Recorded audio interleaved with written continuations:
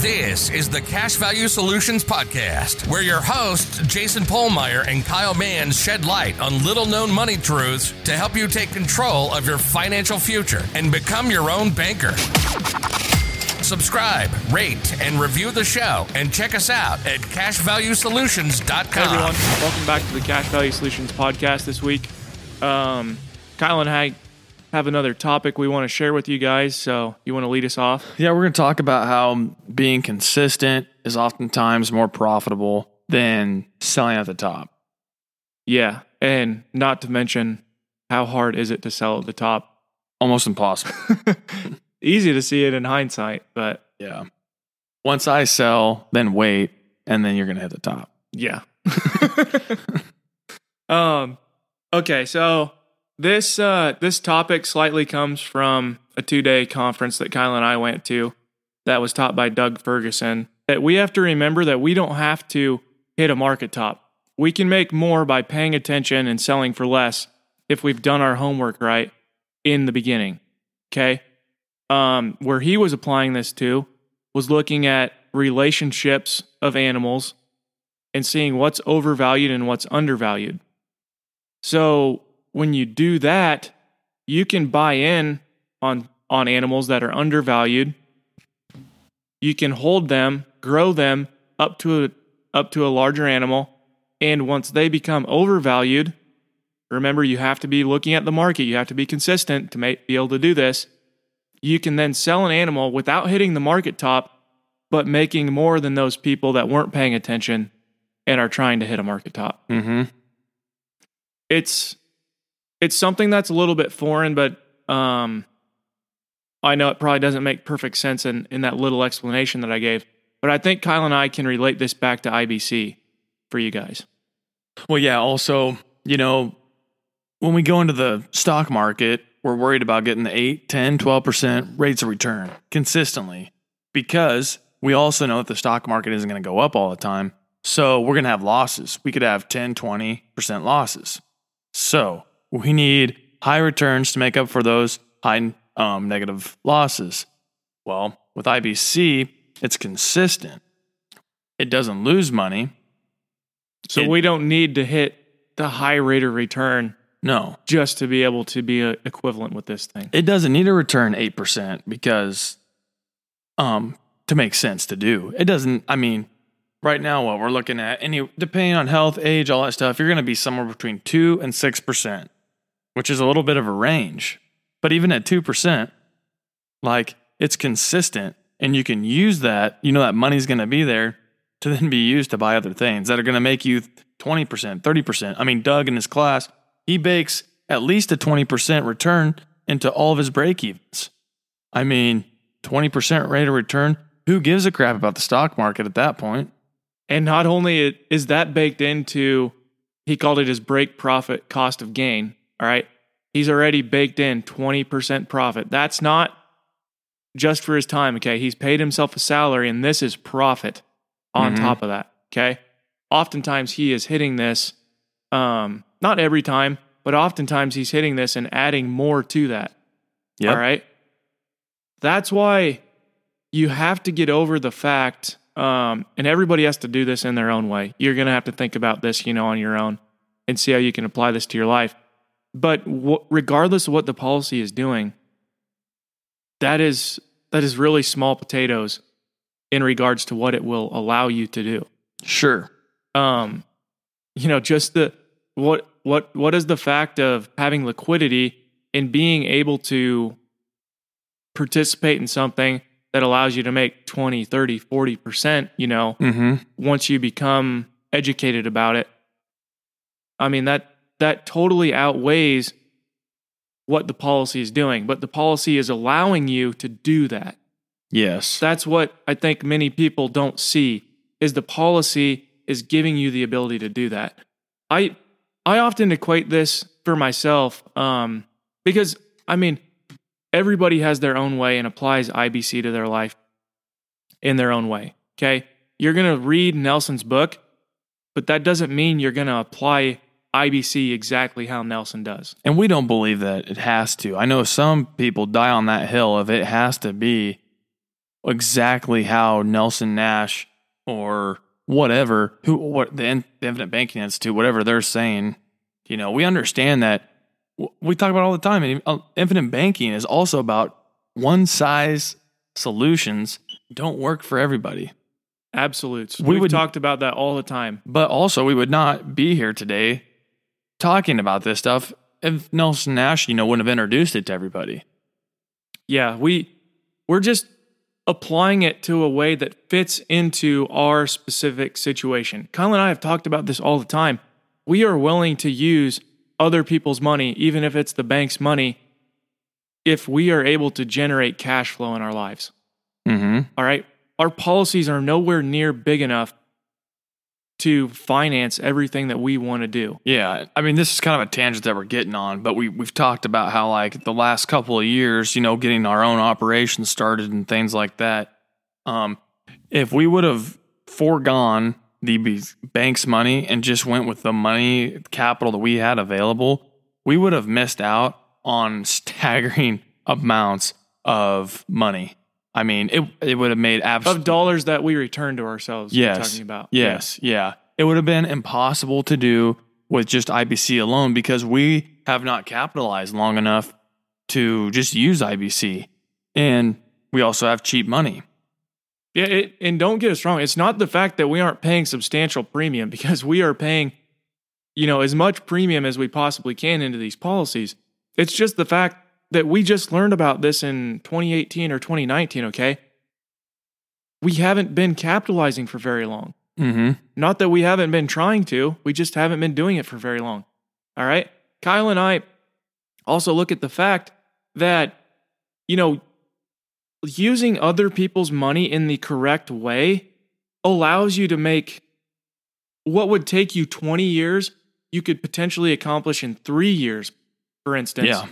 Just by using it effectively in your life. And also, I mean, a lot of people say, you shouldn't buy liabilities with other people's money. But we also don't agree with that necessarily, because if you can get money for 2-3%, even on a vehicle, if you can get money that cheap, why would you put your cash up on that, pay that thing off right away, when then you could potentially buy something that's going to return you 10, 15, 20, 30%? Absolutely. I mean, you just got to apply it to your scenario, and that's what Kyle and I do in our lives. That's what we try to help our clients do. Mm-hmm. We try to help people realize you may not go to your policy for every financing need that you have in your life, okay? That's fine. We don't. So don't get stuck on that hill. Mm-hmm. Getting back to what I was saying though, in my own life and how I've looked at this, the policy returns this much. I could do these other things that, aren't guaranteed, but maybe 6, 7, 8, 9, 10%, whatever it is, everybody has their own number. Mm-hmm. But my thing is that those things they're a different type of asset. The thing that's different is they are volatile. They can go up in value and they can go down in value. They can go up 30, 40, 50% in a year. Yep. But they can also go down that same amount in a year. All right. So for me, how much of my money, my cash, am I willing to put in something like that? For me, it's not a high percentage. 20% would be a lot for me. Okay. Whereas with an IBC system, the system is guaranteed to go nowhere but up. Does not have the earning potential that those things have. Mm-hmm. But it gives me access to it, whereas those limit some access. And I am not worried about losing money. So I am willing to put as many of my dollars into that as I possibly can. Mm-hmm. And I realize that by having a bigger pool of money, okay, say I was willing to put 20% of my money, which would be, I would not be, but say I was into this thing, say that was $10,000 for this example, and say I was willing to put as much money as I possibly could into the IBC plan. Let's say that's $50,000, okay? 5 times as much. If you are earning, call it somewhere between 3 and 5% consistently, year in, year out, on that $50,000 versus a potential of 8%, over a 30, 40-year time span, which I personally believe is pretty lofty. Mm-hmm. What is going to net you more money? It's the one that you have $50,000 in. You're going to get more absolute dollars, even though the rate of return is lower. Mm-hmm. Okay? And I'm consistent about this. I keep putting money in. I keep paying premium in. I'm not stopping and going. I'm doing this every single year. All right? And I am using the liquidity that this has given me to take advantage of opportunities in my life. Last year, it was land. This year, I am going to make a very hard effort to get into some type of cattle business because I believe I can generate a lot of cash flow with that. Mm-hmm. And if all your money was in the stock market and you wanted to start this new cattle venture, you would have to pull it all out of the stock market where then it is not returning you anything. Or when you wanted to get started, the market is down and then you lost money.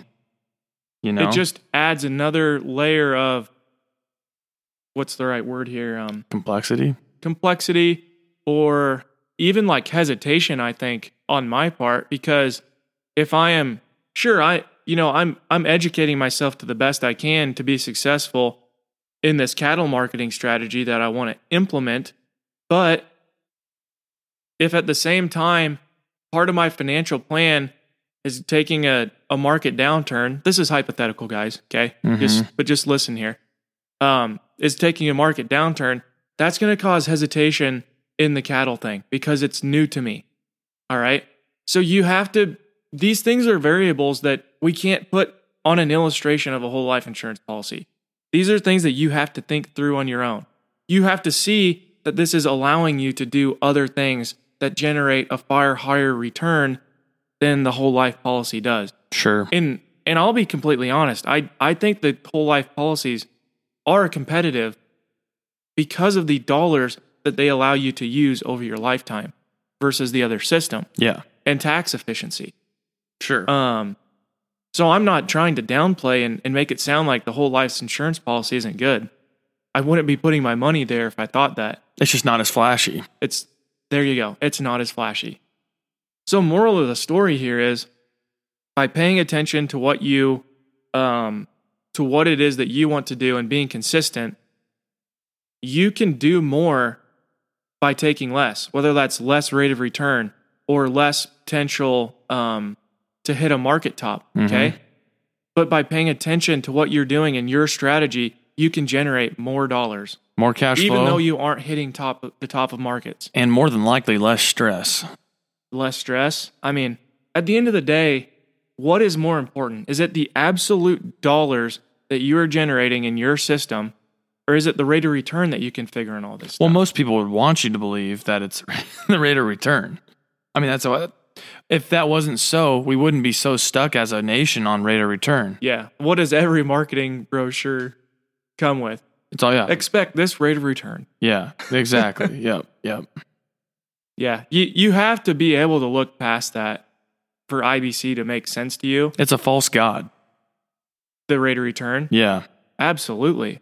Because it's not the ultimate thing in your life. I don't know. I hope this makes sense and helps you to draw some conclusions about IBC. This is probably more for people that are on the fence, on the hill, don't know if they should or shouldn't do it. Mm-hmm. Maybe this helps give you some guidance about why you would implement IBC.